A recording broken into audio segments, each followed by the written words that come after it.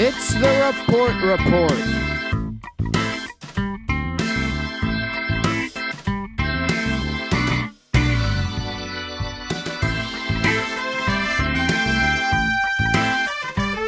Today on the show, we will be reviewing Pink Floyd's Comfortably Numb and Sidewalk Chalk Drawings. Stay tuned.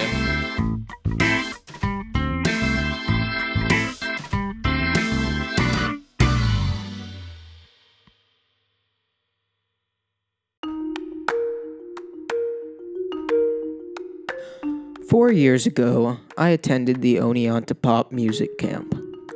For a week, 5 or 6 other attendees and I played rock and blues songs and then performed them at the end of the week. Before this camp, I had almost no interest in listening to this music. I played classical piano and was a pompous weirdo.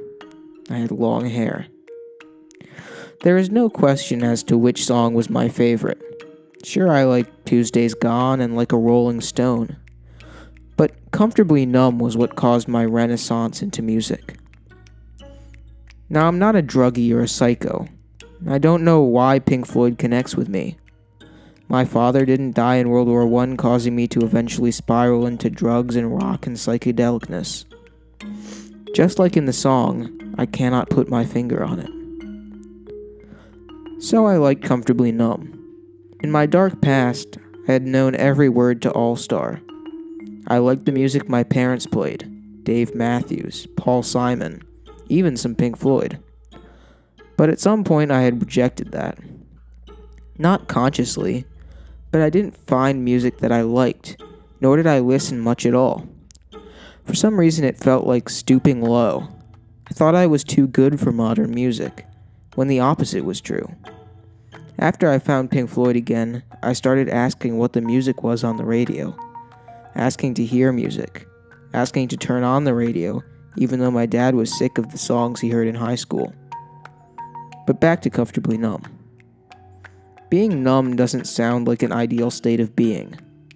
The great figures of the world don't spend their time passed out in a chair. But I think that being numb is actually a useful tool, a needed skill of life. If I cared about everything that happened, I would never have time to pick my fights. Numbness is a shield to hide behind when the going is rough. Numbness can, well, make us more comfortable. Comfortably Numb is not a meaningful song to me because of the music, though I think it's great, but because it speaks to an aspect of my philosophy. We cannot fight every battle. We cannot even pick. Numbness softens the harsh reality of the world. And also gave us one of the greatest songs of all time.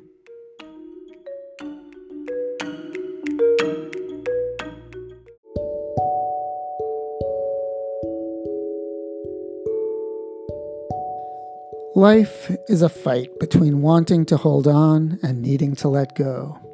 Standing with your heels on the edge of the cliff, you lean back into the harness, trusting the rope against all instinct, and execute a slow tumble into the abyss. Once the rope takes your weight, you feel the return of control. You ride it all the way down to the solid ground below. The control feels good, but it is an illusion. To make any progress, you must fall. Walking is nothing but a series of trust falls. Trust yourself and you can take a step. Hold to your safe position and you will never get anywhere. Ultimately, of course, you can't hold on. No position is safe. You are forced to abandon everything. But in the meantime, you can't let that knowledge paralyze you. So repelling is good practice. Also good practice is making things that will disappear. So much disappears all of the time that it is good to get used to it. It is good to remind yourself that things which disappear still have value. That is why I like to sit outside on a city street and paint the sidewalk pavers with colored chalk. For years in my 20s, I spent my weekends decorating Manhattan with a box of Crayolas. Not the giant children's chalks, but thinner, softer sticks that came 24 colors to a box. Rich, deep, velvety blues and greens, vibrant reds and oranges, yellows shading into brown. Also, one white and one black in each box. The most used colors were the rarest.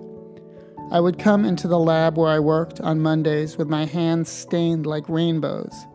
By Friday, after hours of cleaning glassware with acetone, only the tips of my thumb and index finger were still dark. When you sit down on the sidewalk, already you are disobeying. Right there in the word is the instruction, walk. But the chalk gives a purpose and therefore a permission. Let your fingers do the walking. Still, one feels a bit naked and transgressive, especially before the picture starts to take shape. Legs and feet pass over you, suggesting a moving forest. They cast shadows that stick, then stretch away into nothing. An empty paver is not exactly a blank canvas, and I prefer to come to it without a plan. The paver has a color and a texture of its own. It has a certain shape, and it has neighbors with their own qualities. Sometimes there are cracks. First out of the box is some light yellow, barely visible in the bright sun. With it, I lay down a quick sketch, a response to the features of the concrete. Sometimes it is a geometric design, sometimes wild animals crawling about a mandala, or robed figures climbing curved ladders up a ziggurat. Maybe today I feel like fish schooling at the bottom of the ocean. Whatever, I just begin to draw. This will not be here forever. It's just for today. Tomorrow's forecast may be rain. Hey buddy, it's gonna R-A-I-N, you know? You got something to spray that with so it stays? A finger pointed alarmingly at the sky or just a glance up. But the child passing stops. The mother continues on till her arm begins to stretch, a rope against a set anchor. Are those birds? I hold out a stick of chalk, and a new artist joins me, sitting. In this way, I gather partners, co-creators. Everyone is different. Some want instruction. Is that a fox? What color should it be? Why is it wearing glasses? Some elaborate my sketches, bringing their own sense of color to my design. Some add new figures, enlarging the picture world. Some draw as if they had their own blank canvas, lines crossing and ignoring mine with abandon. Almost always, it is the children who join me, the parents fidgeting to one side, offering scolds and direction, though occasionally an adult will take up the chalk and play. And play is what it is all about. Play that breaks the expected uses of urban space, play that stops the swirl of time, play that brings strangers together. Community. This is the thing created with art that washes away. My friend Stan was the leader of a project to rebuild an old bridge at a music and dance camp. Kate, Renee, and I volunteered to help. We had already attended many week-long camps at the center, but this time was different. All day we cut wooden supports, pulled nails from old boards, and toted materials between the worksite and the shop. All the while we chatted and enjoyed the camaraderie of working together. Being the latest in a long line of volunteers who had helped for a day or two with the bridge, we of course made mistakes. The work was slow and inefficient. A small crew with construction experience could have done the whole job more effectively in a few days.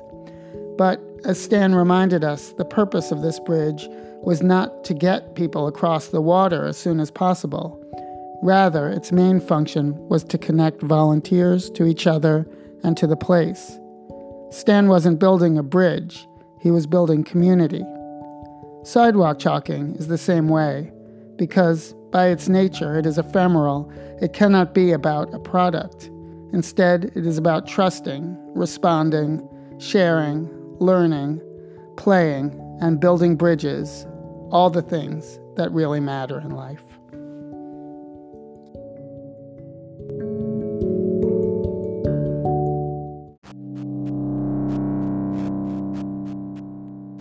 Thanks for tuning in to the Report. We hope you join us next time.